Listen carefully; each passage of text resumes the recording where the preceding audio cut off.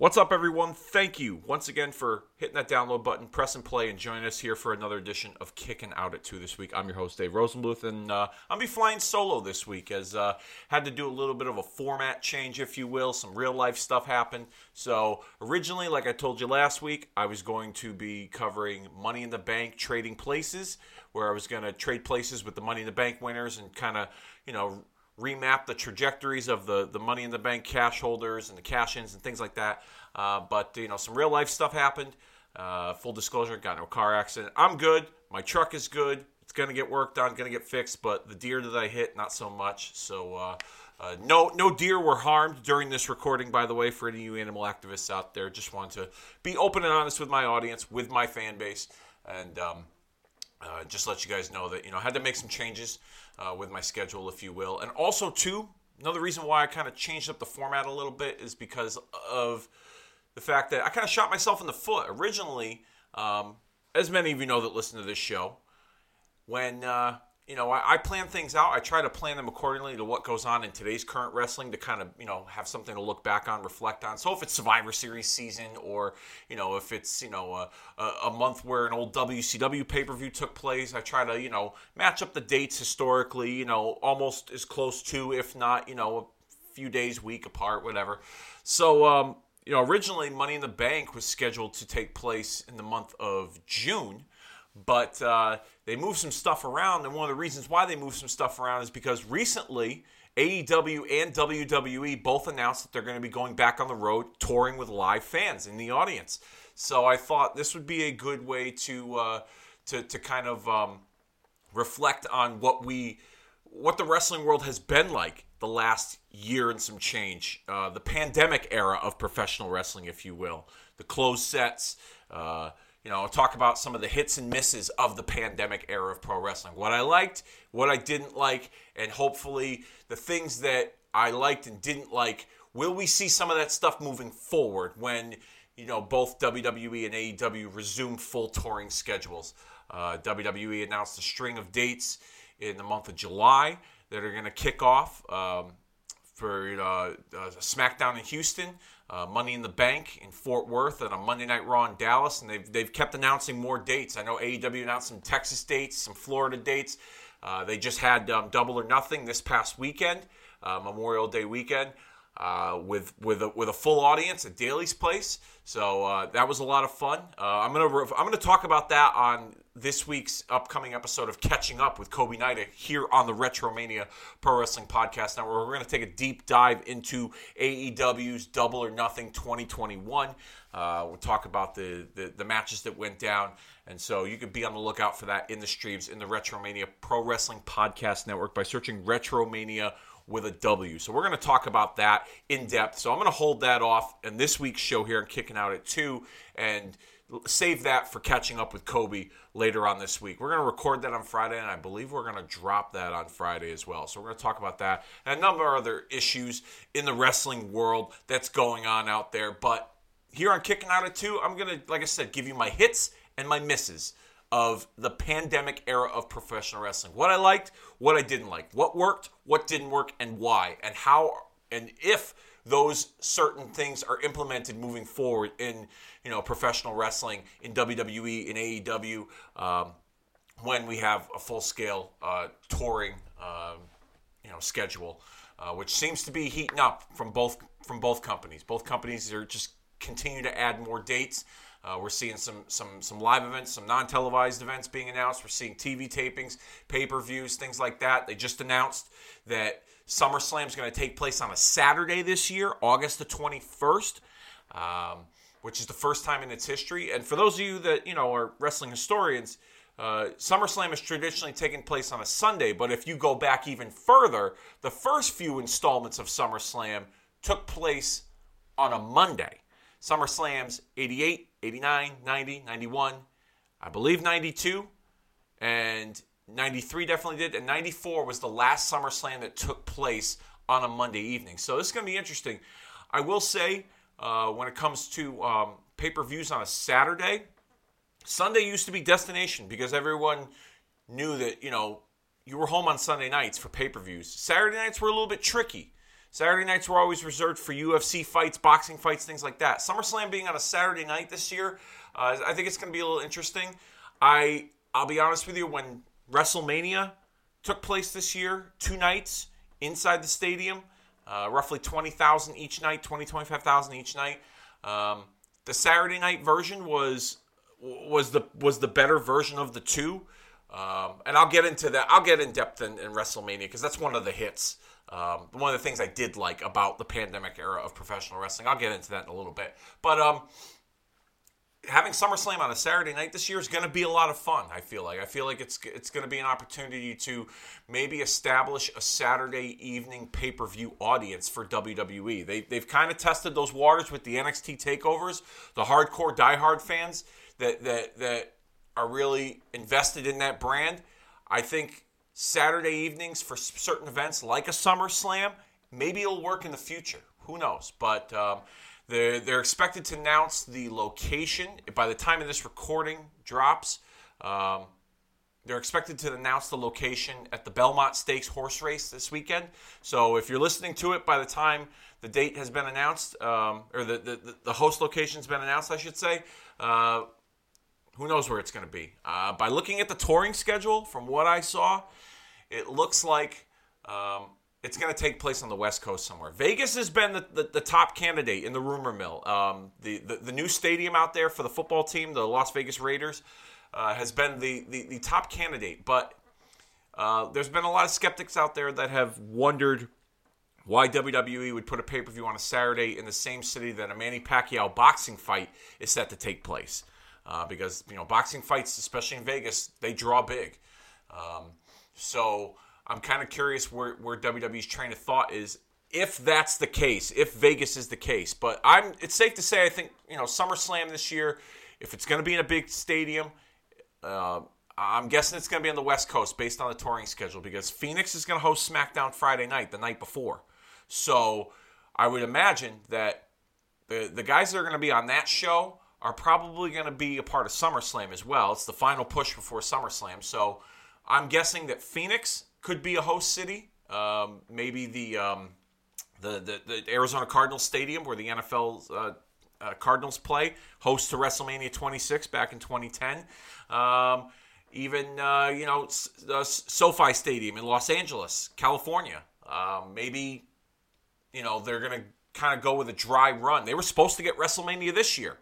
And, of course, with the pandemic and COVID really shutting down the state of California, crippling the state of California, they pushed WrestleMania in Los Angeles and Hollywood to 2023. So maybe this is a makeup for the city of Los Angeles, and almost like a dry run to see how a big event would take place inside that stadium. Also beat the NFL to the Super Bowl. WWE likes to do that as well. So it'll be interesting to see where SummerSlam lands. But I'm excited that it's going to be on a Saturday. It's going to be in a stadium. I was kind of hoping it was going to be local to me here in the Northeast. I live in Connecticut, so I thought maybe Gillette Stadium, where the New England Patriots play, is like a makeup to the state of Massachusetts, because last year's SummerSlam was supposed to take place in Boston at TD Garden, or maybe even MetLife Stadium in New Jersey, home of the New York Giants and the New York Jets. I thought maybe SummerSlam would be the host there. Northeast wrestling fans are really dedicated, hardcore, diehard fans. They would definitely show up for that in the summertime. But the press release said a destination summer location. So I'm guessing somewhere out in the West Coast is probably going to be where SummerSlam takes place. But like I said, by the time this recording drops and as the week goes on, the announcement will have already been made on the Belmont Stakes horse race on NBC June 5th. So who knows? But I'm excited for that. Now, with that being said, before I get into my hits and misses, if you would like to discuss your thoughts on the pandemic era of professional wrestling, some of the hits, some of the misses, hit us up on Facebook. Facebook.com/kickingout2. Hit the like button if you haven't already. Tell a friend to hit the like button. Nostalgic Pro Wrestling at its finest on Kicking Out at 2's Facebook page, as well as our Twitter handle. Our handle's at Kicking Out 2, KICKNOUT, and the number 2. Find all kinds of cool, fun stuff over there. Links to archive shows, pictures, videos. Haven't really gotten in any heated debates lately. Some of you guys got to step it up, man. I want the page to be active. If I'm doing something wrong, tell me. Let me know. Give me some feedback. I can take constructive criticism. It's 2021. I'm not a snowflake. Whatever. I can handle it. So I'd like to see more activity on the page, sharing your wrestling memories, your nostalgic wrestling memories of yesteryear on Facebook and Twitter. And then, of course, you can also find this show as a part of the Retromania Pro Wrestling Podcast Network by searching Retromania with a W. You can find us on Podbean, Spreaker, Stitcher, Google Play, Apple Podcasts, and all other streaming podcast platforms provided by searching Retromania with a W. We got great shows on that network. Catching Up with Kobe and myself. We also have the Monday Night Marks with Hollywood Edwards. We have Cool Truth with AC Edwards and White House. They cover AEW, New Japan, Impact. They even cover some WWE stuff if it's worth their time. Marking Out the Day's Weekend Warriors, where we cover WCW Saturday Night and WWF Superstars, Origins of Attitude, Gaijin Wrestling Radio, other great bonus content we have available over there. Several hundreds of hours of evergreen pro wrestling podcast content you can find over there by searching Retromania with a W. All right, cheap plugs are out of the way. Let's do this. Let's talk about what I liked and what I didn't like. The hits and misses of the pandemic era of professional wrestling.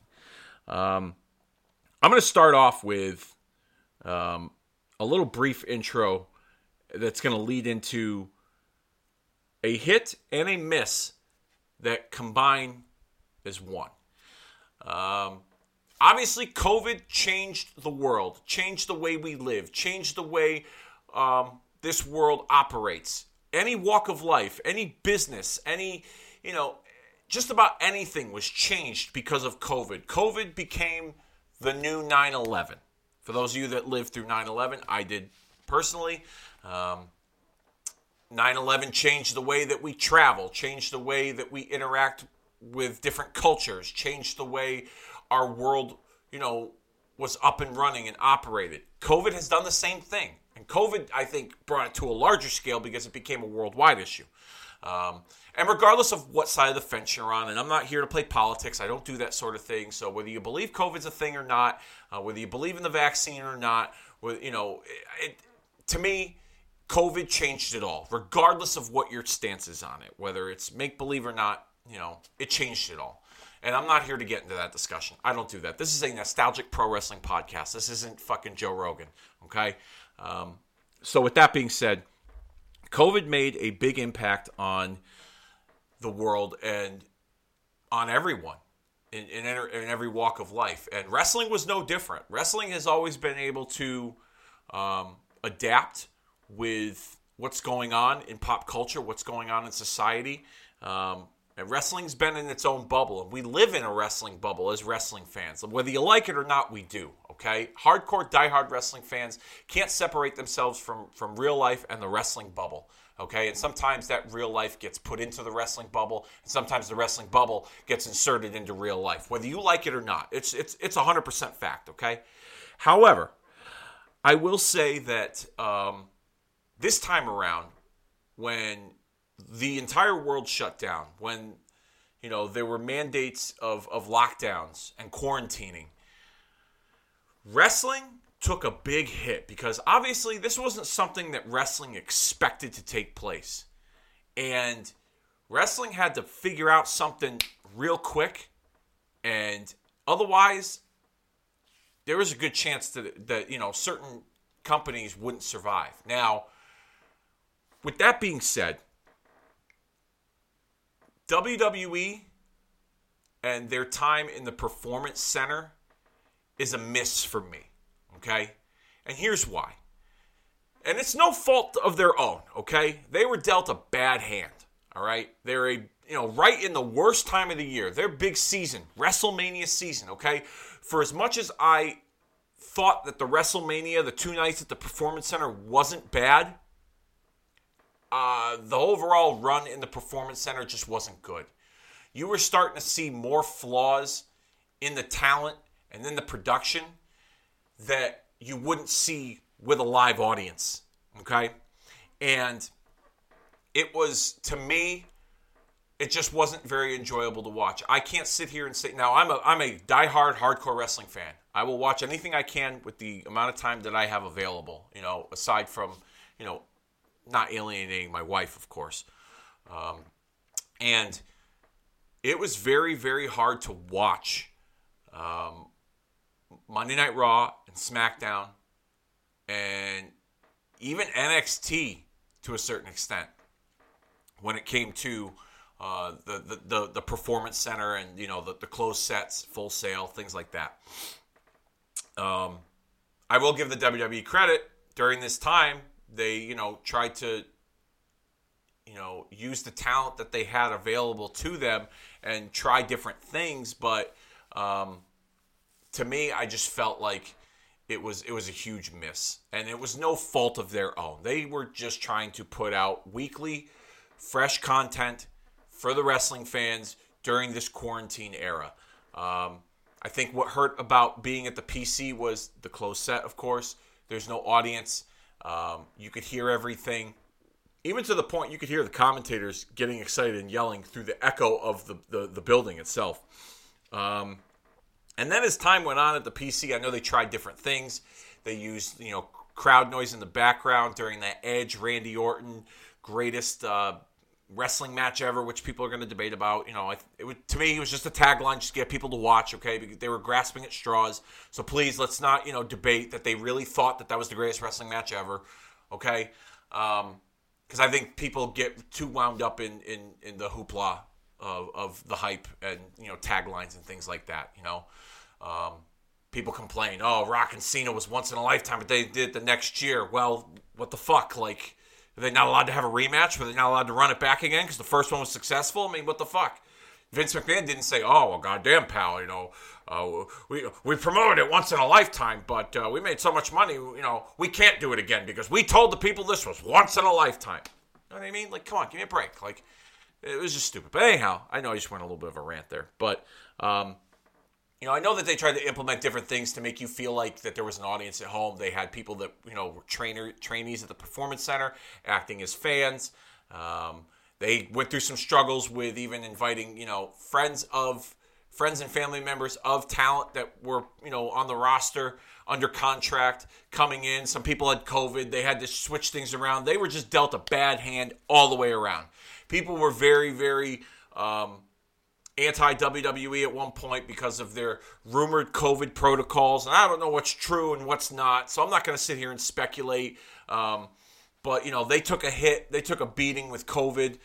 And so, therefore, it just everything about the Performance Center era of WWE just didn't work for me as a fan. I can't tell you how many times I didn't watch Raw and SmackDown. There would be times when if I would read a review of the show, now I have all that stuff on my DVR, okay? But if I read a review of the show and I heard people rave about, a certain match, then I'd go out of my way to watch it, So, for instance, Daniel Bryan and AJ Styles had a phenomenal Intercontinental title match at one point last year. And last summer, and everyone was raving about it. So I was like, I'll go out of my way to watch this match. I was on a SmackDown, but for the most part, I did a lot of fast forward and skimming through because it was just because it just wasn't really bearable to watch. It really wasn't. Now, on the other spectrum, the hit, the what worked for me was the way AEW embraced the pandemic and incorporated it into their television programming, which is something that WWE didn't do. It's almost like they tried to make you forget that there was such thing as COVID and that wrestling was operational and normal on your television screen, but just no audience. And, the blatant, obvious reason why they're in the Performance Center was there, but they tried to pretend like nothing happened, whereas AEW, on the other hand, They got in front of it, they embraced it, and they incorporated their roster that they weren't using and talents that were extras as made them a part of the audience. For a number of weeks, they were at the QT Marshall's Nightmare Factory gym, the training center where he trains wrestlers. They had television for better part of, I want to say, a couple of months, and they used all their talent that were there as extras in the audience and things like that. And it was, there were some guys that obviously couldn't come in and couldn't be a part of the program because of COVID restrictions. Certain states had, stronger restrictions than others, and there was also 2 periods of time where states were on lockdown, where you couldn't move, there was no movement anywhere. So, for instance, WrestleMania, they filmed it 2 nights. They filmed matches that was going to be incorporated into 2 nights of programming, and they had to do that in a relatively short period of time to then make it air, when it was supposed to drop early April, because the COVID lockdown was taking place in Florida a few days before WrestleMania started. So it was one of those things where, like I said, it was a bad hand that was dealt to them, but, they did the best that they could on WWE's front, but they didn't embrace COVID like AEW did. And so that was kind of cool for a while, seeing the roster members in the audience and almost like a little underground fight club of sorts that they were trying to incorporate. Which then WWE would eventually try to do with that Raw Underground shit that they introduced with Shane McMahon, and it just didn't work. There were some cool parts to it, but for the most part, overall, it was just like a sad attempt, I feel like. But AEW embracing it made for a much more digestible program. I'm not saying by far and away they were the better, pro wrestling product during, the early days of the pandemic, but, it was much better to watch and get that natural reaction from an audience, even though it was a worked audience, so to speak, with their roster, than watching WWE during the main roster, during Monday Night Raw and SmackDown with nobody there. And it was just an empty building with no reaction. And it just, even to the point where when the wrestlers come out on camera and they have to, the way WWE produces their television, they have to be in certain spots, certain camera angles. They have to go up certain, entrances, like the ring steps are placed a certain way, and they get in the ring and they go on the 4 posts and do their pose or whatever. They would do their thing like there was an audience there. And it would just baffle my mind. I'd be like, there's no crowd there. Why is Rey Mysterio, waving to a crowd that's not there? Why is, to me, it just, I didn't like it. Plain and simple. Didn't like it. Don't want to keep beating that dead horse. But it was just a bad hand that was dealt to them. They did the best they could. There was nothing they could do about it. AEW embraced the pandemic and COVID and acknowledged it and got out in front of it to the point where if a talent did have COVID and he was advertised to appear on the show, they would say, hey, listen, somebody didn't pass the COVID protocols. He's not going to be able to make it. He's going to quarantine, et cetera, but we're going to give you this match instead. Whereas if someone in WWE didn't pass COVID protocols, tested positive for COVID, they wouldn't even acknowledge it. They would totally skip right over it. And then some fans would be like, wait a minute, I wanted to see so-and-so face so-and-so. Why isn't this happening? No explanation, nothing whatsoever. Then you would have to find out about it later on the dirt sheets.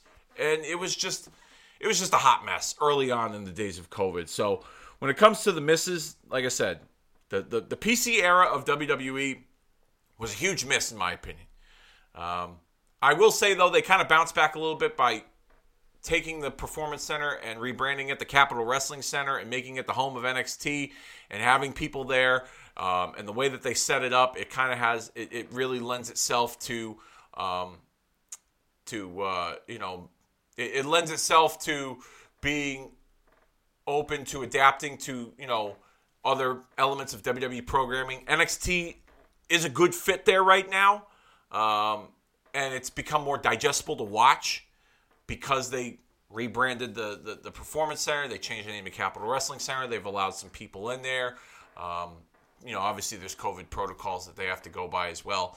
But it's become a little bit more of a digestible setting inside the Performance Center. It's taken them a bit, but it's definitely been something that has been a work in progress for WWE. AEW, on the other hand, I feel like even though the in-ring product and some of the stories have kind of been all over the place, consistently keeping an audience there and even getting to the point where they were selling tickets, little pods, COVID groups, if you will, like bundle packages of like 4 and 6 tickets, and you could buy little pods of tickets to have a group of people show up, has made their show a little bit more digestible. But if anything, AEW, in my opinion, has probably got the edge over WWE in terms of how they handled the pandemic early on and then moving forward with the closed set and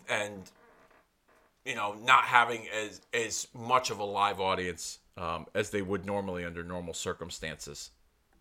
Now, while we're on the subject of the Performance Center and that era, there was a positive that came out of that, and to me, that would be the run that Randy Orton had in the summer last year, as he was, taking out legend after legend, and then eventually on his way to the WWE Championship. He had a short run with that in the fall, but I really thought that Randy Orton's run was the bright spot of the Performance Center era of WWE. That was a hit for me, not only because I'm a big Randy Orton fan, but it was also a reminder to me as to how great of a talent he was, and I think that was lost and forgotten. Not only to me as a fan, but I think to many other people that are Randy Orton fans as well. Randy Orton has been, he's had an illustrious career in the 18, 19 years that he's been in the business, especially on WWE programming. And, he was really probably one of the very few vets on the roster in WWE at the time that was making these shows week in and week out. And he really helped make the programming bearable and watchable, with his stuff with Edge and the greatest wrestling match ever that they had at the Backlash pay-per-view last year, to the stuff he did eventually with Big Show and then taking out Christian and Ric Flair and Shawn Michaels, that eventually got him to the main event of SummerSlam against Drew McIntyre for the WWE Championship. It was a reminder as to how great he was. This was very reminiscent of his 2009 run where he was on a tear and he had gone through the McMahon family and he was the champion and he had legacy in his corner with Cody Rhodes and Ted DiBiase Jr.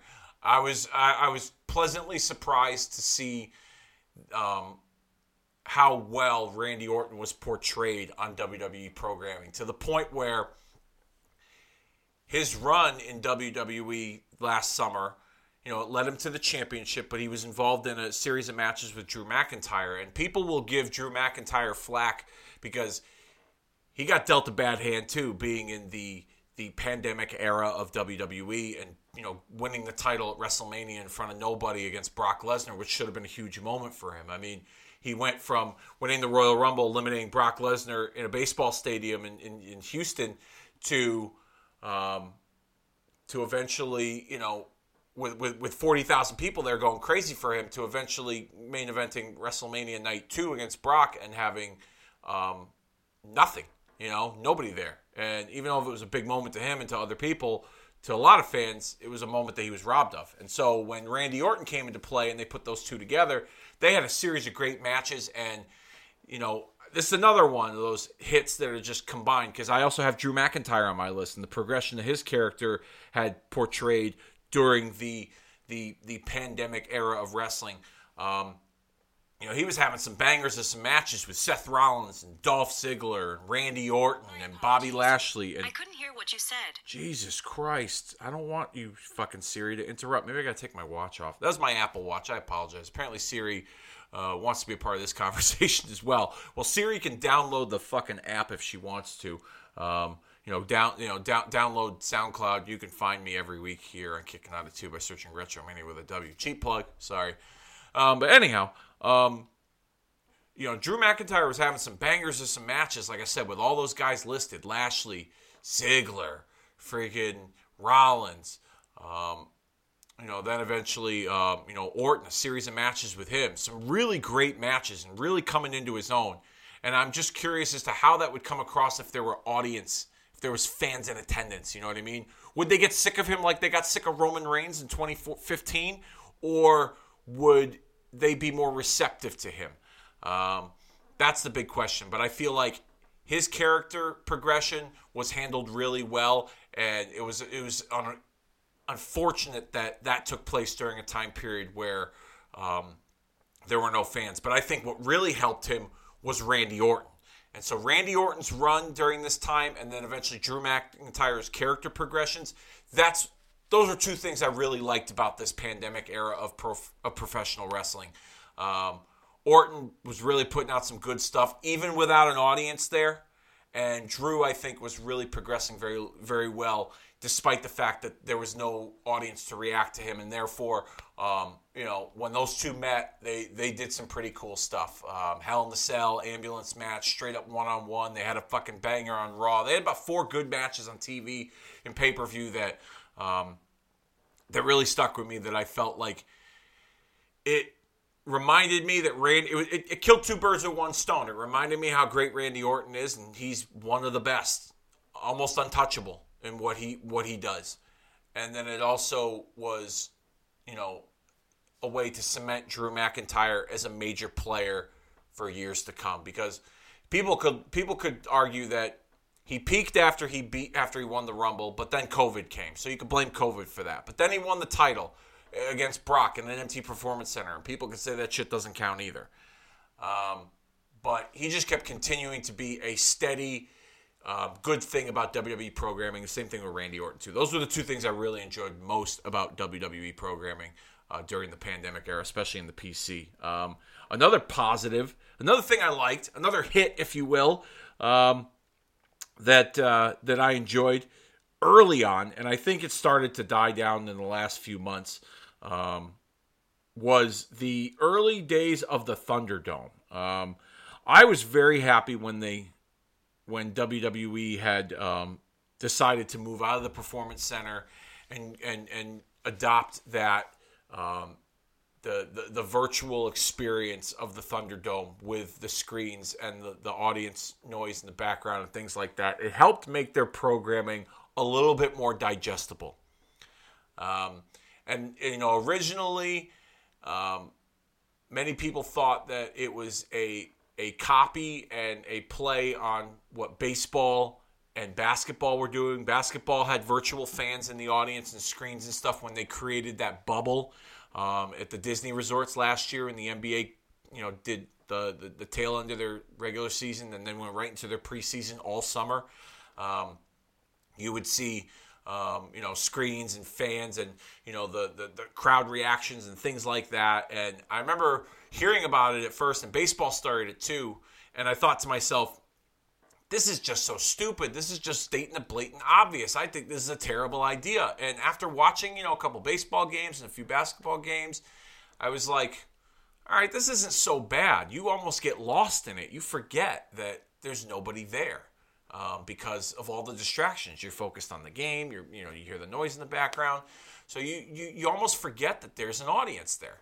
And if you think about it, the way they shoot basketball these days, or the way they've shot basketball, for years, you have one hard camera in the center that pretty much shows a picture of the entire court that goes from one side of the court to the left side of the court in the middle of the stands. Okay? You don't really get a good shot of the audience. You never have, unless you get the cameras that are on court close up. A guy, shoots the ball out of bounds or tries to save the ball from going out of bounds. He flies into the crowd. Or if there's a timeout, you see the guys go to the bench. You see the stands behind them. So, in a way, it was almost the same as watching regular basketball with an audience there, because you didn't really see the audience as much. Baseball, on the other hand, a little bit more of a wider shot, the way that they shoot baseball. The way baseball's produced, that it was kind of obvious that there weren't fans there. But when they would put the cardboard cutouts and the noise and things like that, they still tried to engage the audience, and that was, I think, what was WWE's goal, was to engage the audience a little more with the Thunderdome setup. And I thought the Thunderdome early on was pretty fun. I'll be honest with you. SummerSlam last year was the first pay-per-view they did in the Thunderdome, and SummerSlam was very digestible to watch. I was kind of happy with the way it came across, with the people in the stands, and like the screens, and everybody's watching, and you got the noise in the background, and it was the closest thing to feeling like there was an audience there, and it became more digestible for me to watch as a fan. So I think the early days of the Thunderdome worked. As time went on, I think that joke got old pretty quickly, and it wasn't very digestible to watch. But I think it, producing wrestling in that setting was a work in progress and something that WWE had never ventured out before. And I think it was their best foot forward, and they made the most of it. And, sometimes you say, well, some wrestling is better than no wrestling, or this wrestling is better than no wrestling. And that was the case. I still didn't watch as much, I'll be honest with you. But there were times like towards the end, and you could see it now if you watch, recent episodes of Raw and SmackDown and things like that, where certain things that you expect certain reactions from. I don't know if it's, someone missing a cue in the production to hit the button or whatever, but some things just aren't. It's not working anymore. And I think we're growing tired of this. And so the timing's kind of perfect now that in the middle of July, they're going to start going back to touring on the road with fans. But the early days of the Thunderdome, like I said, really cool stuff. The stuff with the screens and the pyro and the way it was presented, it was definitely, it was very fun early on to watch. Like I said, SummerSlam, even Payback, I think was very digestible to watch because it was, it was still new, it was fresh, it was something different. But as time went on, you got used to it, you got a little more accustomed to it, and it just became it wasn't very organic anymore. Even to the point where, I'll give you two misses that kind of, that kind of really stick with me here. During the Thunderdome era. I'm going to transition from, the early days of the Thunderdome being a hit to the commentary in the Thunderdome. No, I'm sorry. I'll get to that in a minute. The Hall of Fame ceremony inside the Thunderdome. Yeah. It was bad. And I get it.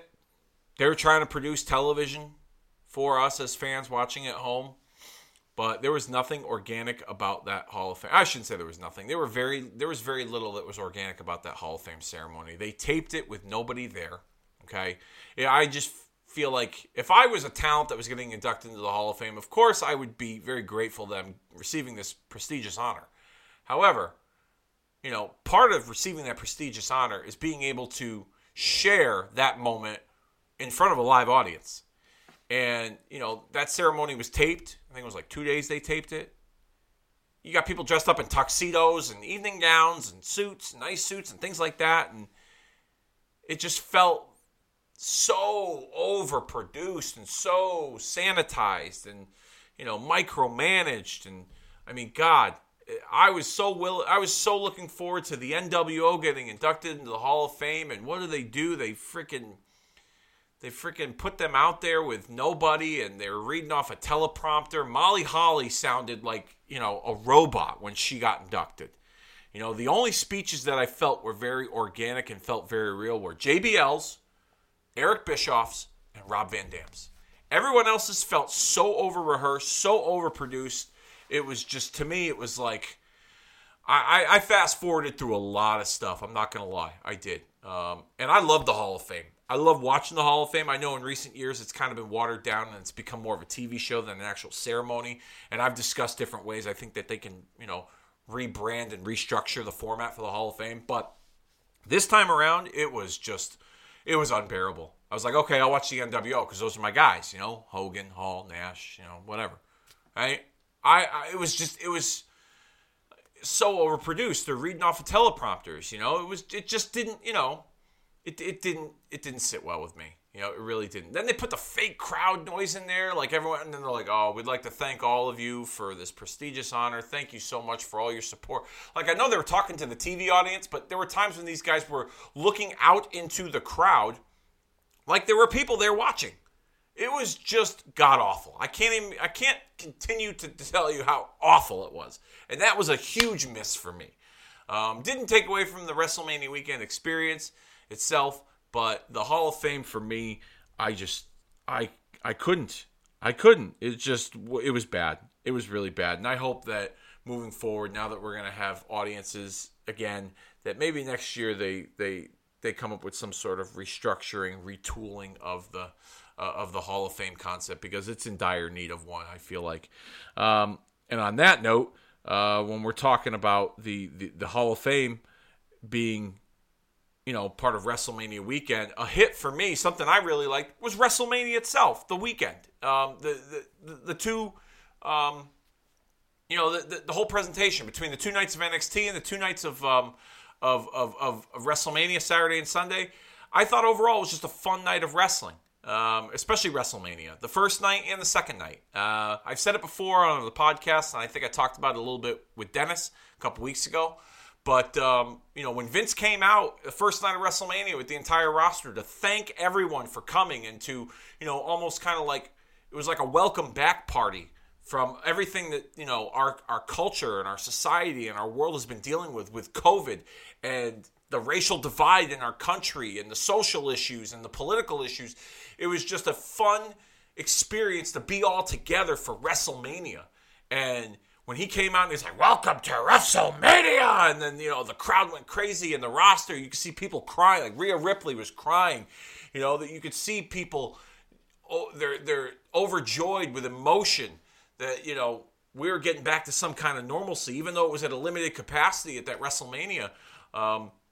It was just very feel good. I remember sitting in my basement, in my man cave with my, Dennis and my brothers and my wife, and we were sitting there watching it, and we were just like, this just felt good. It felt good to be around people. It felt good to watch this, and there's people there watching it live and in person.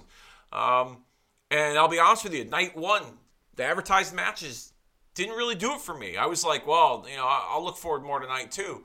I thought night one was better than night two. I really did. 2.5 hours. It flowed real well. The matches were good. The audience reactions were phenomenal. It was really fun. It was just fun overall. I didn't care about who won and who lost, well, with the exception of the Randy Orton Bray Wyatt finish from night two. But I didn't really care about who won and who lost. I just wanted to see people having fun again at events, and that was a huge hit for me. I think WWE hit a home run. WrestleMania 2 nights in Tampa, 25,000 people each night. I was very skeptical about this WrestleMania because it didn't feel like a WrestleMania to me. They didn't have big names returning. There was no John Cena. There was no Undertaker. There was no Brock Lesnar. There was no Triple H. There was no big names that were part of this WrestleMania. The biggest name that they had from a nostalgia standpoint was Edge. And he was in the main event of night two, which was a great main event with Roman Reigns and Daniel Bryan. I thought it was awesome. I enjoyed that match thoroughly. It was probably match of the night from night two.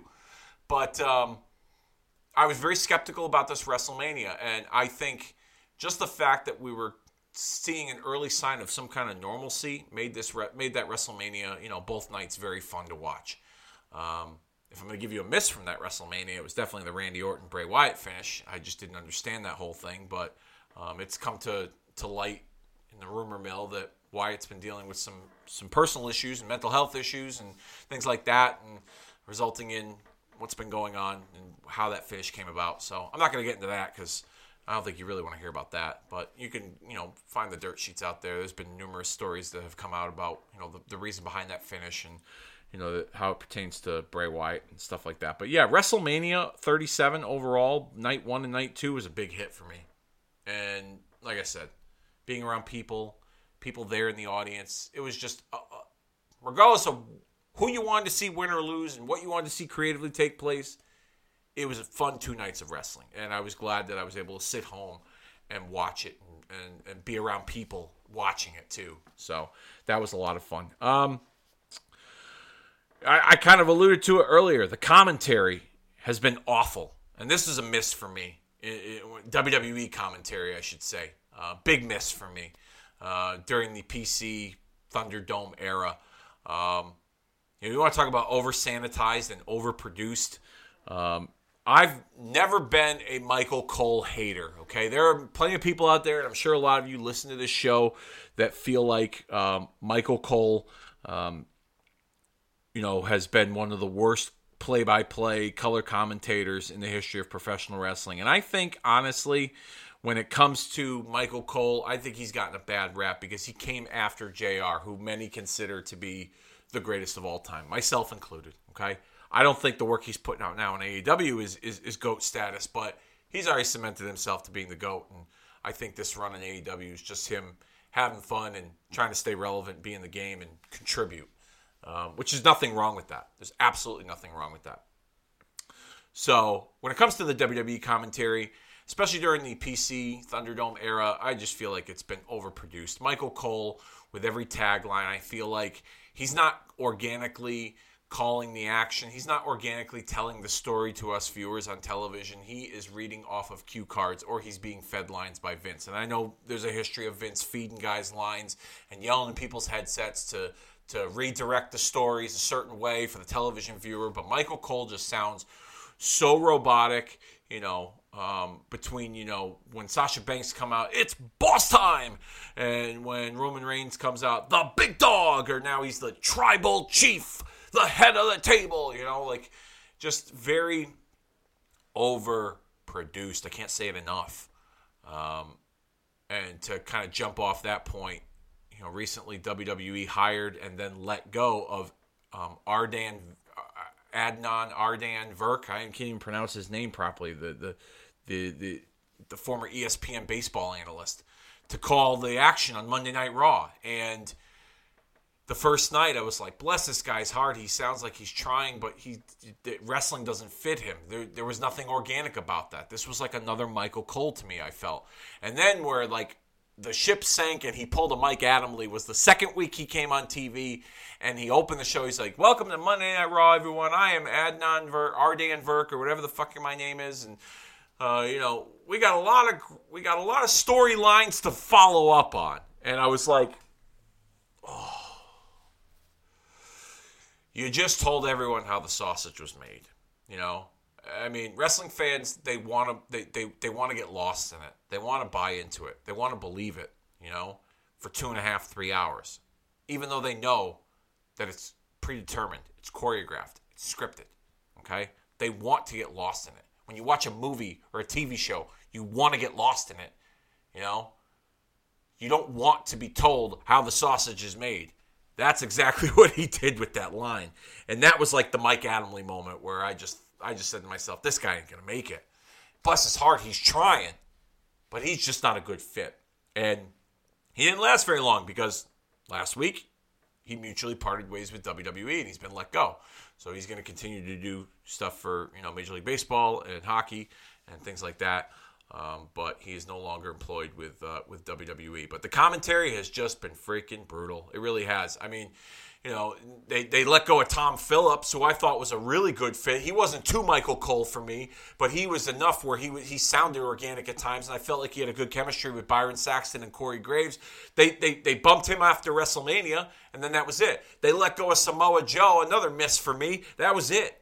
It was just, I don't know. The only reason why I think Joe got let go is because they realized that he wasn't going to be able to return to. They couldn't clear him to wrestle, and so they were trying to make some shifts in commentary and, budget cuts, if you will, because of COVID, et cetera, et cetera. But Phillips, I felt, was definitely a good, the next guy to replace Michael Cole, okay? And you could bring Michael Cole in for big matches like a SummerSlam or a WrestleMania and have him still, produce talent in the back, et cetera. But for the most part, I thought Phillips was the guy. When they bumped Phillips out of there, moved him to 205, and now they hired former Bellator UFC commentator Jimmy Smith to be the lead guy on Raw. Time will tell how that's going to play out. But, I like to give people chances, so we'll see as time goes on how his work, how well he does in a wrestling setting. Being that he came from a combat sport, fighting, MMA, I think he's got a solid shot at it, as opposed to a guy that came from baseball and hockey. That's just my take. But, yeah, Phillips being let go and Samoa Joe being let go, big misses for me. I personally want to see Samoa Joe return to the ring.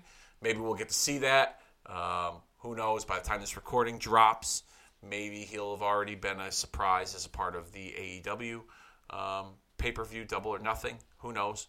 I know. I just let the cat out of the bag just a little bit there. But maybe I didn't. Who knows?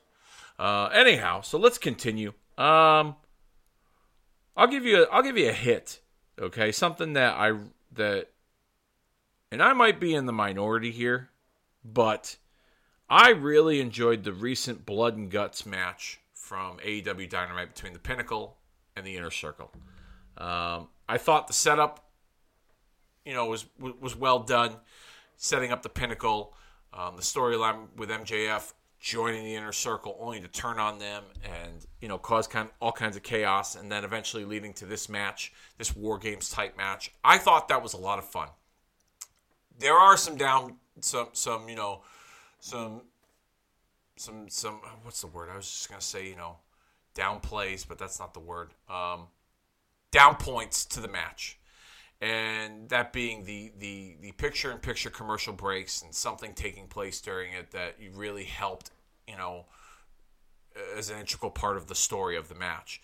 I think there were way too many of those. I'm not saying, I'm not trying to act like Tony Khan's, accountant, but I think, he probably could have shelled out a few bucks to the networks to make that match commercial free.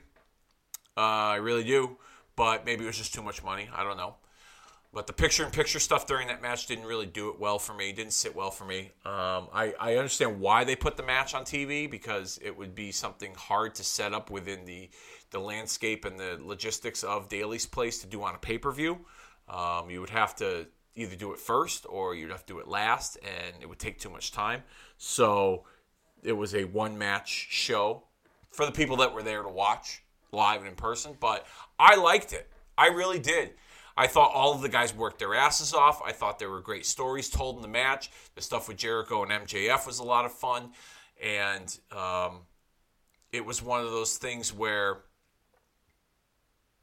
it felt, WWE put their own War Games out, and they kind of reinvented it a little bit. There's no top, but AEW, I think, was the closest thing to what I remember War Games as a kid, with the blood, and, the two teams and the way that they got there. You had an element of old school with Tully Blanchard, who had been in a few of those War Games with the Horsemen in the Jim Crockett days. But I really enjoyed it. I also liked the spot at the end when MJF threw Jericho off the top and he went through the stage. People will say, oh, well, he went through a crash pad, and that's silly, and it's stupid, and you just kind of, ruined it for us. You told us it was fake, and I didn't mind it. I really didn't mind it. It elevated MJF more, elevated the Pinnacle more, and it added to the story and the drama of the match, and really put an exclamation point on the violence factor of that match. We saw these guys all bleed buckets and, really go to war with each other in this match, and that was, the cherry on top of the sundae there. So, I can understand why a lot of people may not have liked Blood and Guts, the match itself, but I think a lot of people at the same time are very, very critical, almost too critical of the match itself. Because of the interrupted commercial breaks, the picture-in-picture, and then, of course, the spot at the end. But I loved it, and I think it's something that could be a staple as a part of AEW's programming to blow off. I wouldn't make it a pay-per-view like Hell in the Cell, where every year you're going to get the same match. I would put it in when it's necessary, and I think AEW, I think they're going to be good about that. A match that I used to enjoy that was one of my favorite matches, and it still is to this day, but they changed the concept up, and a lot of that had to do with COVID, of course, early on in the pandemic, was the Money in the Bank ladder match. I hated last year's Money in the Bank ladder match. The climb up Titan Tower, to get to the top of the tower, to grab the briefcase, to retrieve it and win it. I thought it was an overproduced comedy skit. You had the men and the women's match blended at the same time. Yeah, there were little hidden Easter eggs in there that was kind of, enjoyable, like Bruce Pritchard's kid wearing the I used to be over baseball hat as he's cleaning up the mess in the cafeteria. Little gems like that. Paul Heyman in the lunchroom and getting the food spilled on him. I thought, that may lead to something with Brock coming back. The AJ Styles thing with Undertaker, where he goes in the random empty room in the office and the lights turn purple and you hear the gong, etc. But for the most part, I thought it was just overproduced, and the results of it, I think, were just bad. I didn't mind that Asuka won, but Asuka wins the briefcase, and then the next night on Raw, they reveal that Becky Lynch is pregnant. So Becky Lynch, who's the Raw Women's Champion, gifts the championship to Asuka, and Asuka won the Money in the Bank, and so therefore Money in the Bank is now you win a title. So I thought it was, I get it. Becky Lynch was pregnant. She had to get off TV. You could have found a way to do that. She could have just relinquished the title, made the announcement, and that was it. But instead they had to give the belt to Asuka. Asuka won the Money in the Bank. Where's the excitement of cashing in? Let her cash in the Money in the Bank. I hated it. I absolutely hated it. It was just like, here you go. You know, all the years that people complain about the way that they book wrestling, this was one of those things that people didn't complain about. And maybe that's because Becky Lynch made the announcement that she was pregnant. Maybe that was the way to soften the blow a little bit. All right, Becky, you're going to go out on TV. You're going to tell everyone that you're pregnant for real. And you're going to give her the belt. Even though she won the Money in the Bank and the contract constitutes her cashing it in at any time she wants, her victory in Money in the Bank will lead to her being the champion, so therefore she don't need to cash it in. I was just, I was being an annoying internet wrestling fan when that took place. I really was. I was just like, you got to be kidding me. That was a huge miss for me. And it almost ruined the Money in the Bank concept for me. Because I love ladder matches. It's my favorite gimmick match. My favorite gimmick match of all time is ladder matches. And it totally ruined, and it took away a creative element that they could have used further down the line in the early days of the Thunderdome and as time went on during this pandemic to make some of the programming more digestible. Instead, it was like another shit Sunday that was going, and it was in the Performance Center too. You know, the empty Performance Center. It was like, what the fuck? Like, really? It just bothered me to no end. And then on the other hand, you got Otis, who was starting to make a name for himself in the singles run right before WrestleMania with that storyline, that love triangle with Mandy and Dolph and all of this stuff. And you know, he had that match with Dolph at WrestleMania and the PC, and it wasn't bad, but it wasn't great either. And, you know, Vince decides, oh, well, he's popular. I'm just going to put the briefcase on him. And I thought, there's no way that big bearded fuck is going to win the championship. I just can't see it. I see somebody spoiling it for him and still making him the lovable loser because it just didn't sit with me. I was like, they need to give it to AJ Styles. You know, I was like, I wanted AJ Styles or Daniel Bryan to win it, you know? But then they gave it to Otis, and I was like, another one of those head scratchers. And on top of that, the way that they produced that Money in the Bank match, you know, in the tower, it was just one big giant there was no commentary, okay? They had, like, dramatic music, you know, like, I don't know. I just, please don't ever do that again, WWE, please, because that was a huge miss. You know, I'm sure that you're going to go back, you know, now that Money in the Bank is going to be in front of a live audience, you're going to have, you know, ladder matches, the traditional Money in the Bank ladder matches in front of, you know, an audience. So please, whatever you do, don't ever do that again. I don't want to see a Money in the Bank ladder match inside Titan Tower in Stamford ever again. I don't. I just thought that the way it was produced sucked, and I thought the results following that. You know, Otis lost the briefcase to Miz. Miz held on to it for a while, cashed it in, won the belt, had the belt for a week and a half, then lost the belt. Money in the Bank, I feel like lost its special, unique feeling to the concept. You know, the way it used to be presented, how it was important, and you know, it was just kind of thrown away when Asuka, you know, because they had to get the belt off of Becky. It was like, I didn't understand this. You know, there's been stories and narratives and rumors out there regarding, you know, the way Vince is micromanaging the creative and how he'll tear up scripts like an hour or two before Raw, and they got to rewrite the whole fucking show. And, you know, the creative team is, you know, walking on, you know, eggshells around Vince, and they can't seem to do anything right, et cetera, et cetera.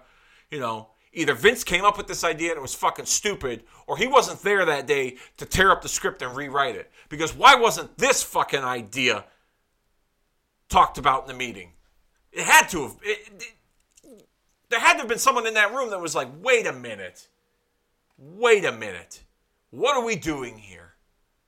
We can come up with a better idea than this. Because if there wasn't anyone in that room that said, that stood up and said, no, we can't do this, then you all in Stamford that fly in that fucking jet every week, that write the television, should all be fucking fired. Simple as that. Simple as that. End of fucking discussion. I know I'm getting pretty fired up right now, but come on. If anything, and I'll go on record saying this right now, my phone number, my DMs are open. Stamford, I'm available. You can give me a call. And if I'm really going to put this out on record, that was probably the worst thing that was ever produced under the WWE Performance Center era of the pandemic in professional wrestling. Simple as that. Simple as that. All right. I'm done talking about that. That shit fucking really pissed me off.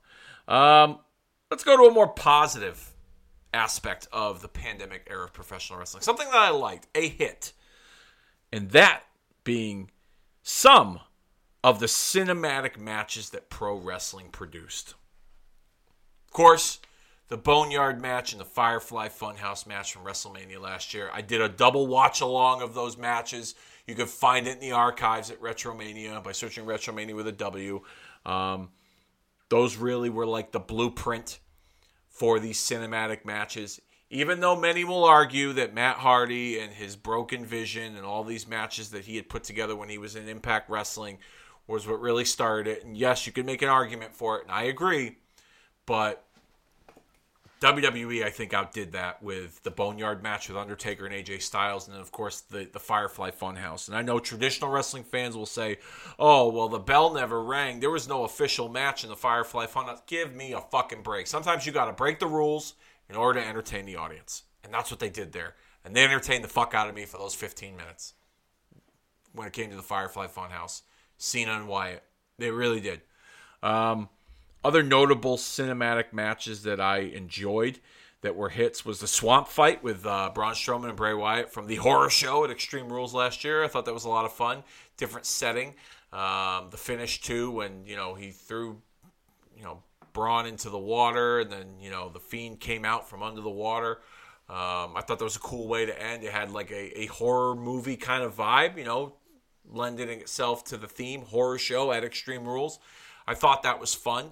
And it also kind of stayed in line with the character progression of the Fiend, Bray Wyatt, how every individual that he comes in contact with, he changes that individual. He changes that person, if you will. So that was definitely a highlight, a cinematic highlight. Some people might not like this, but I actually enjoyed the Stadium Stampede at Double or Nothing last year, the first one with the Inner Circle and the Elite. I thought that was a lot of fun. That made for a very enjoyable match. There was, hokey comedy spots, but there was also some serious stuff going on, and it was just a lot of fun to watch. It really was. Many people would think it was too comedic, and it wasn't taken too seriously, but I think during the pandemic, you needed to kind of, like I said, break the rules to entertain the people, and that's what they did. But however, wrestling didn't hit a home run with all the cinematic matches. I felt like the Johnny Gargano, Tommaso Ciampa, and the Adam Cole and Velveteen Dream cinematic matches. The Gargano Ciampa was an empty warehouse, and I believe Dream and Cole was outside in a parking lot with an empty ring and cars surrounding it. They were okay, but they just weren't the best. I think they even dragged on a little too long.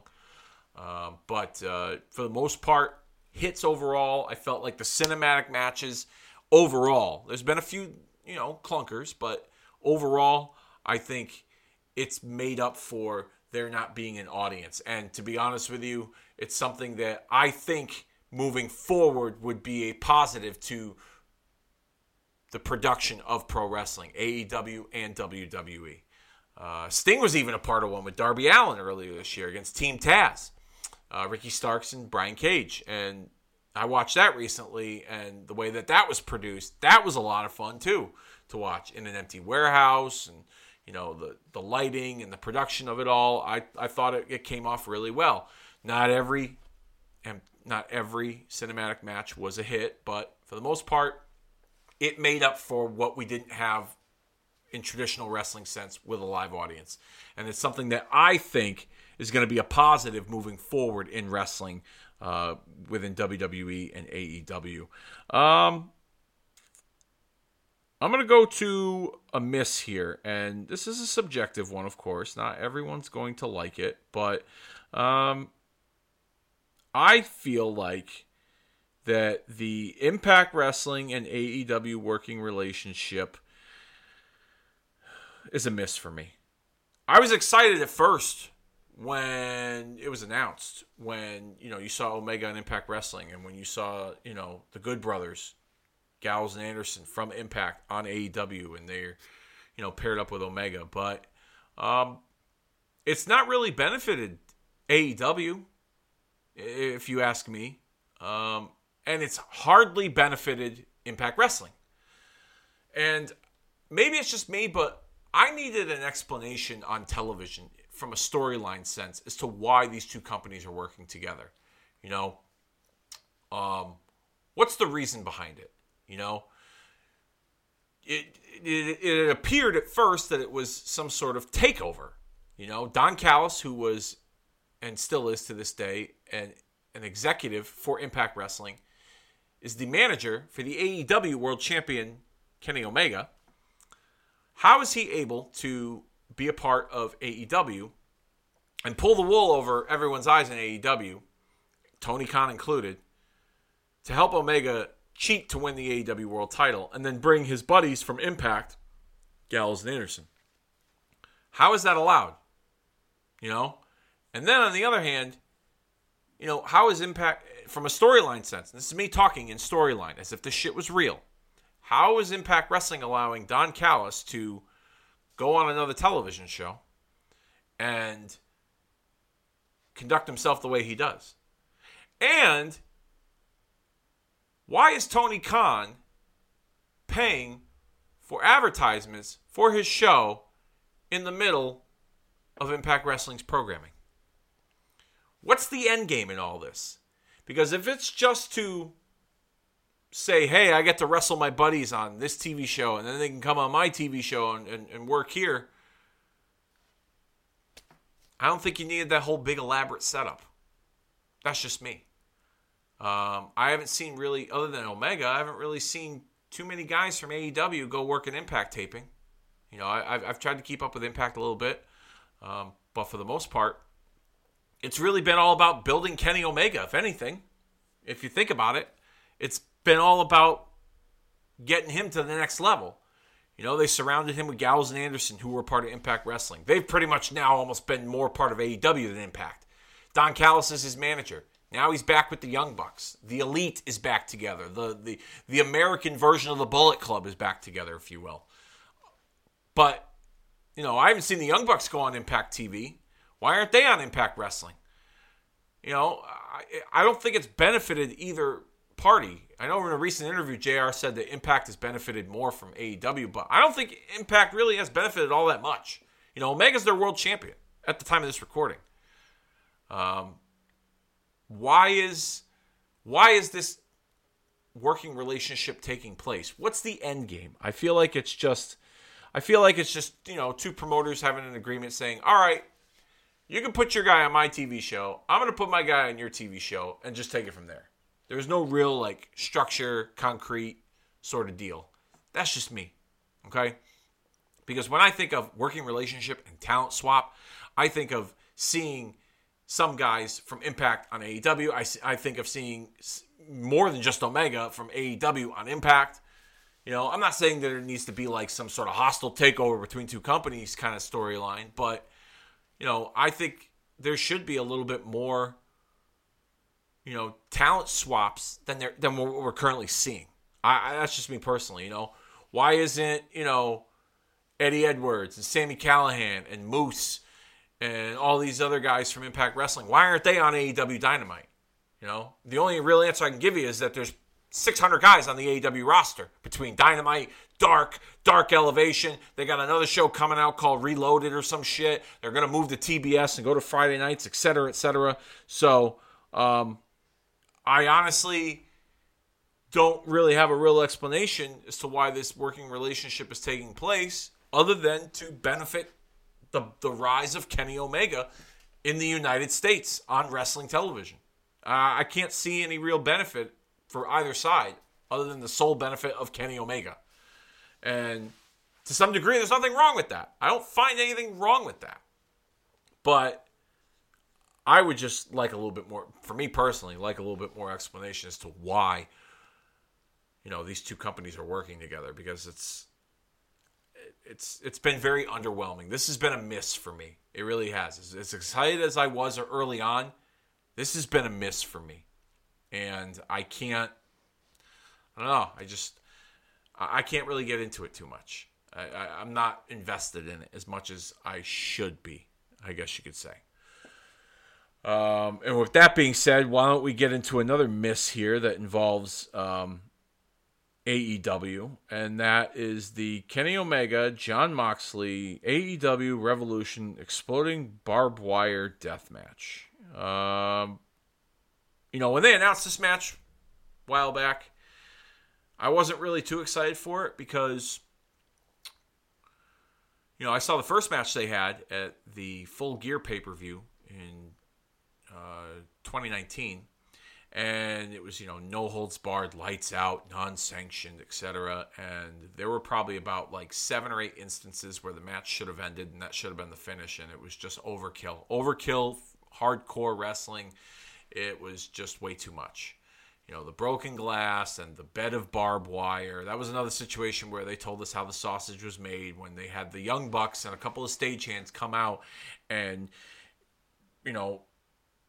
present us with this, barbed wire trampoline apparatus for one guy to suplex the other guy in. That should have been the end of the show. When you put the guy through that should have been the end. They should have fucking rolled credits and said, we'll see you Wednesday on Dynamite. But no, they didn't. They continued. And I think the finish was somebody went through they took the ring mat off and somebody got DDT'd through the frickin', the floorboard or something of the ring. I don't remember. To be quite honest with you, I don't. I apologize for that. But when this match was announced, didn't really have any high expectations for it other than it's going to be another overkill. And after watching it recently, it was. And the finish at the end where, the ring exploded and the pyro went off. I'm not saying I'm a bloodthirsty wrestling fan, but if you're going to advertise that type of a match, you need to follow through in some form or fashion. I'm not saying that you needed to blow a guy up, okay? I'm not, okay? But, the way wrestling has been produced in the last year with the pre-recorded stuff and the cinematic elements and nature of professional wrestling, I feel like you could have made a better effort to make it appear like the ring was going to explode, even if the match was maybe pre-recorded. I just didn't, the spots were, with the barbed wire and some of the earlier stuff wasn't bad. And, the guys worked hard and they beat the shit out of each other. And like I said, I'm not a bloodthirsty wrestling fan that's I need to see that guy blown up. But, you really back yourself into a corner, or should I say book yourself into a corner if you're going to advertise that type of a match and not be able to follow through. Because at the end, most of the internet thought that was like a fart in church. And to Moxley's credit, he saved face, and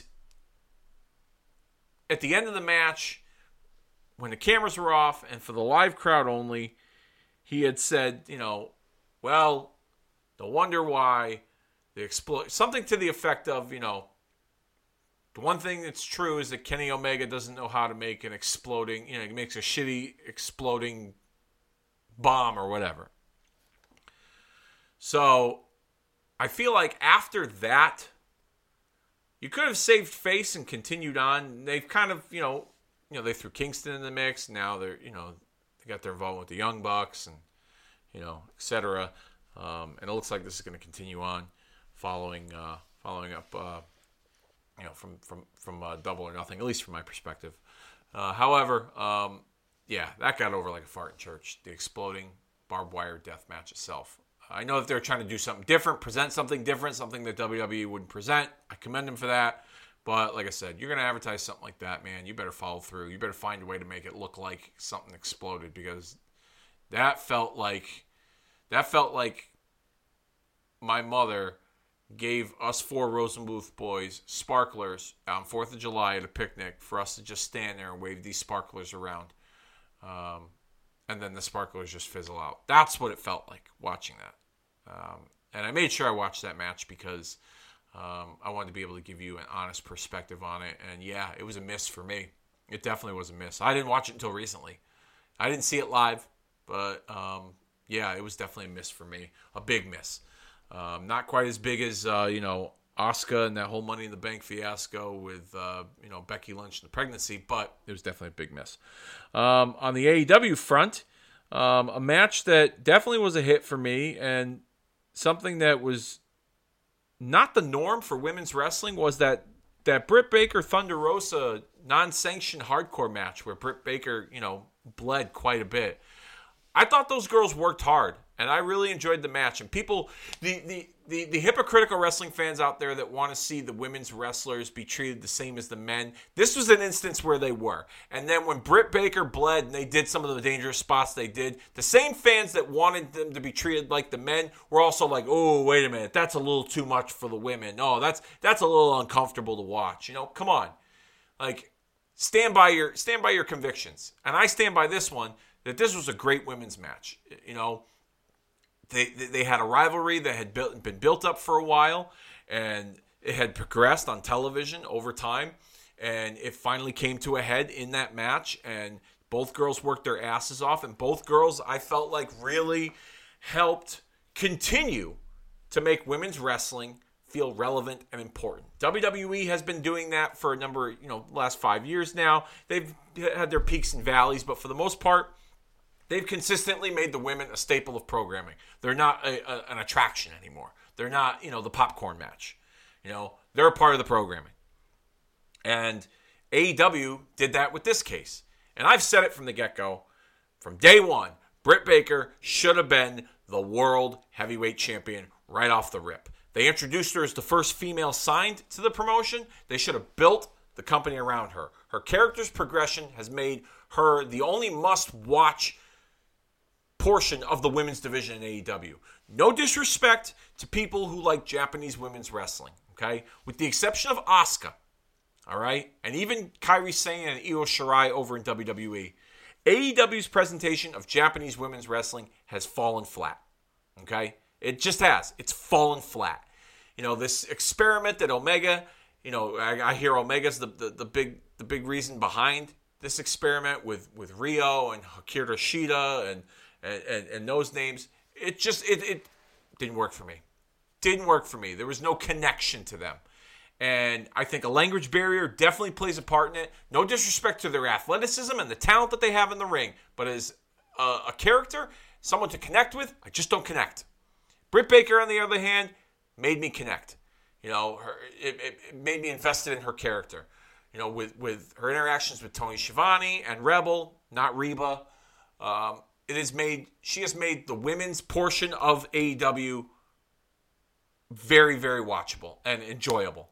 And like I said, she should have been the champion since day fucking one. And she proved that in the match with Thunder Rosa. Thunder Rosa, on the other hand, has been trying to make women's wrestling more important on the NWA television show, as well as her time in AEW. And I look forward to seeing more of her and the two of them locking it up at some point on a main stage for AEW, a pay-per-view, for a championship, what have you. So that was a big hit for me. Seeing a woman bleed as much as she did, I not trying to be bloodthirsty here, but I didn't have a problem with it. I didn't have a problem with it whatsoever because these girls worked their asses off and it told a great story, and it was a part of their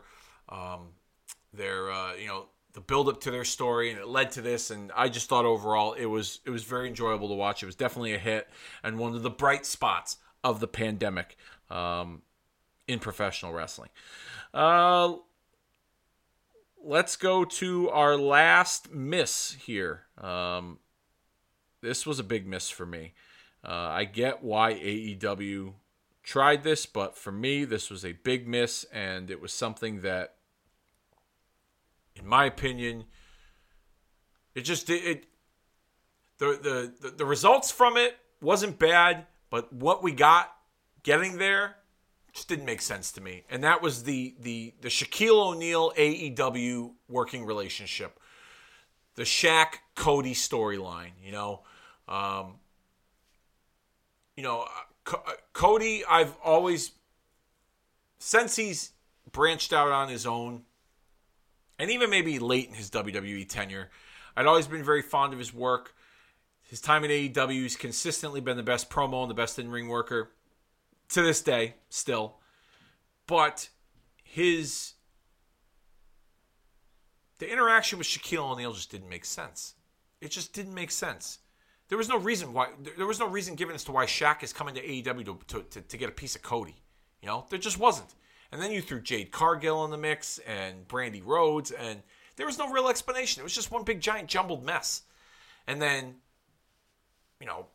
Brandy, they announced that she was pregnant. Her and Cody are expecting a child soon. So then they threw this Red Velvet girl in, and she worked her ass off, and really, if anything, that was the bright spot between her and Jade Cargill of that mixed tag. But why was Shaq there? What issue did he have with Cody that he wanted to step in the ring and wrestle him for? There was nothing given.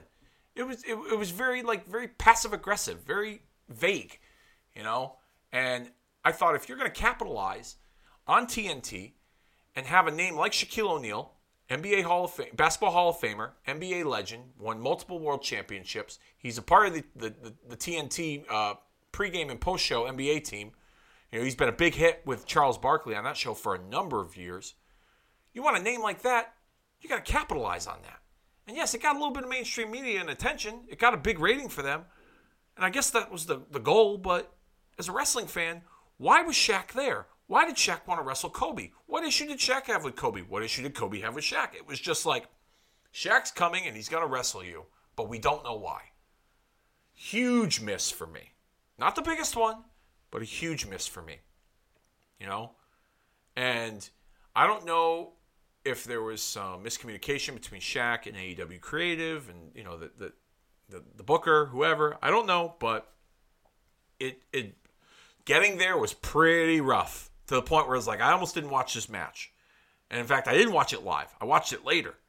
And someone told me, they were like, you got to go check this match out. It actually wasn't bad. And it wasn't. Shaq put in a good effort. But, I just needed a little more context to make me more invested in the match. Just his name alone showing up and being announced to wrestle against Cody wasn't enough for me. I need some context. Like I said earlier, I want to get lost in it. Wrestling fans want to get lost in it. They want to believe. They want to buy into it. Just like when you watch a television show or a movie, you want to be invested in it. You want a reason to be invested in it. You want a reason to care. I didn't have a reason to care. And that's the bottom line there. And that was a big miss for me. I just didn't think that it was, it came across real well. The end result with the match was fun to watch, but come on, give me some substance. Give me some context. Didn't have that. And I think that was a big mistake on AEW's part. And I don't know if Shaq will be back again. To be quite honest with you. I really don't. Maybe this was just some sort of one-off and he had to get this off his chest and wrestle, because I know that for a long time, the rumors were for years, it was him and Big Show to WrestleMania. And he did that one spot in the Battle Royal a few years back in Texas and Dallas with him and Big Show. Other than that, didn't really have a match until now with Cody. So we'll see. But yeah, that was a big miss for me. And the final thing on this list here, to me, in my opinion, the best thing that took place during the pandemic era of professional wrestling was the character progression and the change of Roman Reigns and his association with Paul Heyman. For a number of years, I've been a Roman Reigns guy. Since I watched him, since he debuted as a part of the Shield, I always felt like he had potential to be the guy. He was like a combination of the next Batista and The Rock, I felt like. And I've said this before on a number of different podcasts, and I'll say it now. Again, if you don't know, now you know. He got a bad deal. He got dealt a bad hand. He was thrown into a position that he wasn't ready for in late 2014, 2015 when they tried to make him the guy.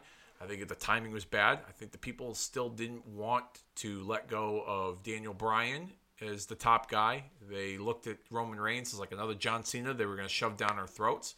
They didn't let Roman be Roman. They didn't let him be who he is. They didn't let his natural charisma and his natural talent and ability come to shine.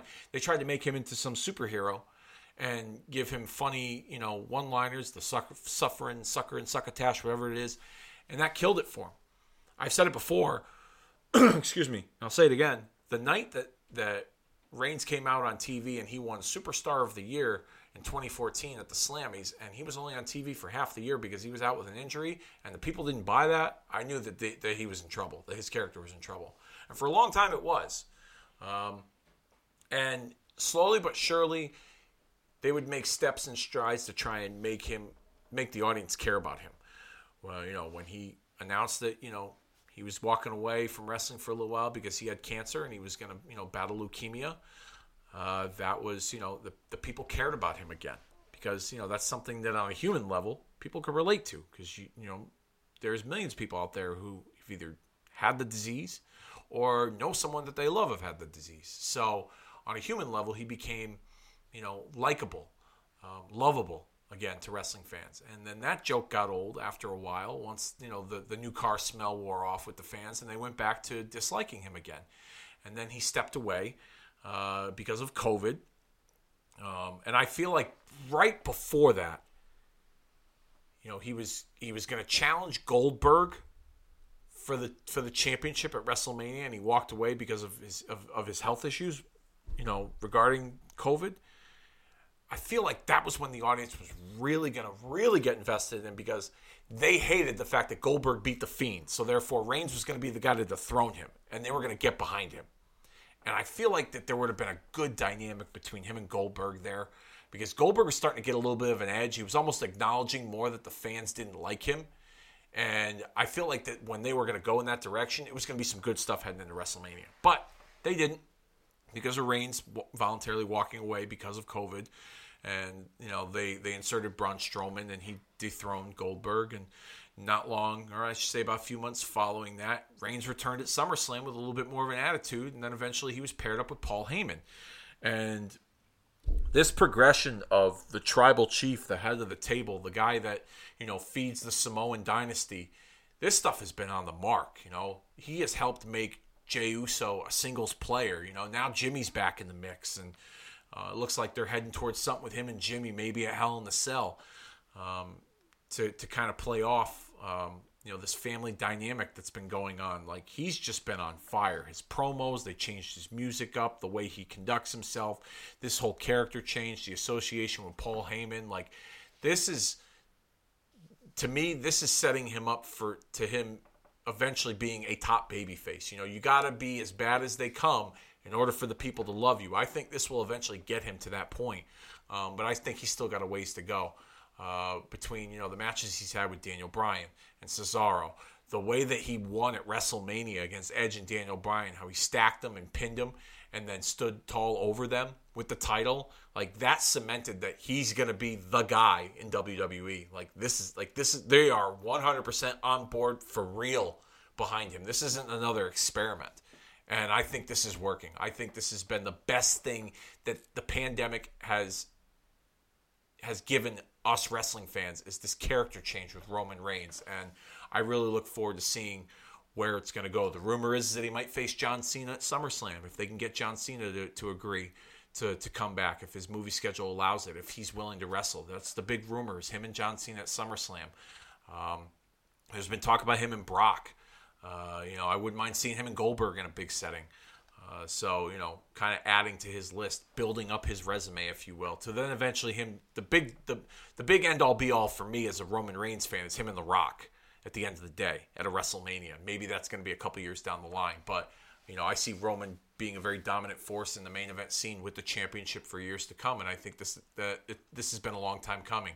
He's worked hard, he's earned it, he's deserved it, and this character progression, this change with Paul Heyman, and the stuff he's been doing with the Usos has just been top-notch stuff. I'll even go back to the I Quit match he had with Jey Uso at the Hell in the Cell pay-per-view inside Hell in the Cell. I mean, the storytelling, the way that match was produced, the things that Reigns and Uso were doing, the way that they had portrayed Reigns as this killer. He will decimate his family in order to stay on top. Like, to me, this is something that he has needed for a long, long time. And like I said before, I'll say it again, one final time, the best thing the pandemic has ever produced in wrestling was Roman Reigns and this character change. And with that being said, I think this is it. I think it's time to wrap it up. I've given you my hits, my misses, what I've liked, what I haven't liked, what's worked, what will work moving forward, and all of that when it comes to the pandemic era of professional wrestling. I thank you very much for tuning in, checking us out this week here on Kicking Out at 2. Next week, flying solo once again, is I'm going to be doing a blind date diary of the very first In Your House pay-per-view event. I'm in the middle of watching it and giving you a recap. I've never watched that show from start to finish. Have I seen a few matches? No, I've never seen this show before, ever. Not a single match. Actually, no, I'm sorry, I lied. I've seen the Bret Hart Hakushi match. But from start to finish, I've never watched this entire show cover to cover. So I'm currently watching it, going to give you a recap, giving you my blind date diary recap of this show next week here on Kicking Out at 2. And then the following week, I'm going to do a little Hell in the Cell retrospective as we get closer to the Hell in the Cell pay-per-view event. I'm going to discuss the good and the bad that is the Hell in the Cell concept, and something that, can it be revived? Can it be rebranded? Can they make the Hell in the Cell concept pay-per-view, or the Hell in the Cell gimmick match, a concept worthy of producing on television or on pay-per-view? I'll give you the good and the bad that is Hell in the Cell over the years, over the 24-year history of that gimmick match. And then the following week, I'm hoping to do a watch-along with Dennis as we're going to watch the 1995 King of the Ring event. That pay-per-view is quite the stinker, and it's going to be the very first of what we'd like to call the Stinker Series, where we're going to watch some crappy wrestling, and then we're going to laugh about it and talk about it and why it was bad. So King of the Ring 1995 is probably one of the worst pay-per-views out there. You're going to watch that with us, hopefully, on the Peacock on WWE Network with Dennis and myself. And then we end the month of June with a look at the patriotic element of professional wrestling. Patriotic characters, patriotic storylines as we gear up for 4th of July. We're going to talk about, storylines and matches and characters and the effect that patriotism has had on professional wrestling. So that's going to be a lot of fun. The patriotic headlock to cap off the month of June. And then the summer is just going to keep rolling and rolling. As month of July, we're going to do a rewatch of the Bash at the Beach 1996 main event. I know, the pilot episode covered the very first Bash at the Beach event. I'm not going to watch that whole show. Hopefully me and someone else, whether it be Dennis or whomever, we're going to sit and watch the main event. The Outsiders, Hall and Nash, take on Sting, Lex Luger, and Randy Savage, and the birth of the New World Order and Hulk Hogan's heel turn. We're going to watch that match on the network, on Peacock, on the 25-year anniversary of the birth of the NWO. Following that, we're going to do some sort of Money in the Bank retrospective. As a matter of fact, I told Dennis we were going to cover the 10-year anniversary of CM Punk, John Cena, WWE title, Money in the Bank in Chicago. We're going to watch that match on the 10-year anniversary on July the 14th as we gear up towards the Money in the Bank pay-per-view that's going to take place later that week. Then another stinker in the month of July. That's right, another stinker in the month of July. So we're going to be covering the 1991 Great American Bash pay-per-view. We're going to watch that in its entirety on Peacock on the network. Dennis is going to join me. It's a terrible pay-per-view. It's probably one of the worst pay-per-views that I've ever seen. I actually watched it once last year, so I'm going to watch it again with Dennis this time. And then we roll out the month of July with a very special retrospective on WCW. For years, we're in the 20th anniversary of the purchase of WCW from WWE, and over the years, WWE has memorialized WCW in the Monday Night Wars and in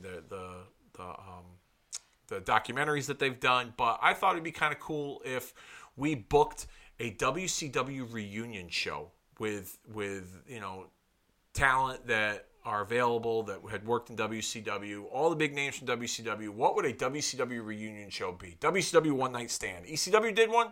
Why not WCW? It's never been done before, so we're going to do that to end the month of July. And then August, we got some SummerSlam stuff going on, but I'll get into that with you at another date. And yeah, that about does it for this summer here on Kicking Out at 2. So with that being said, it's now officially time to put this show down for the 3 count. We'll see you all next week.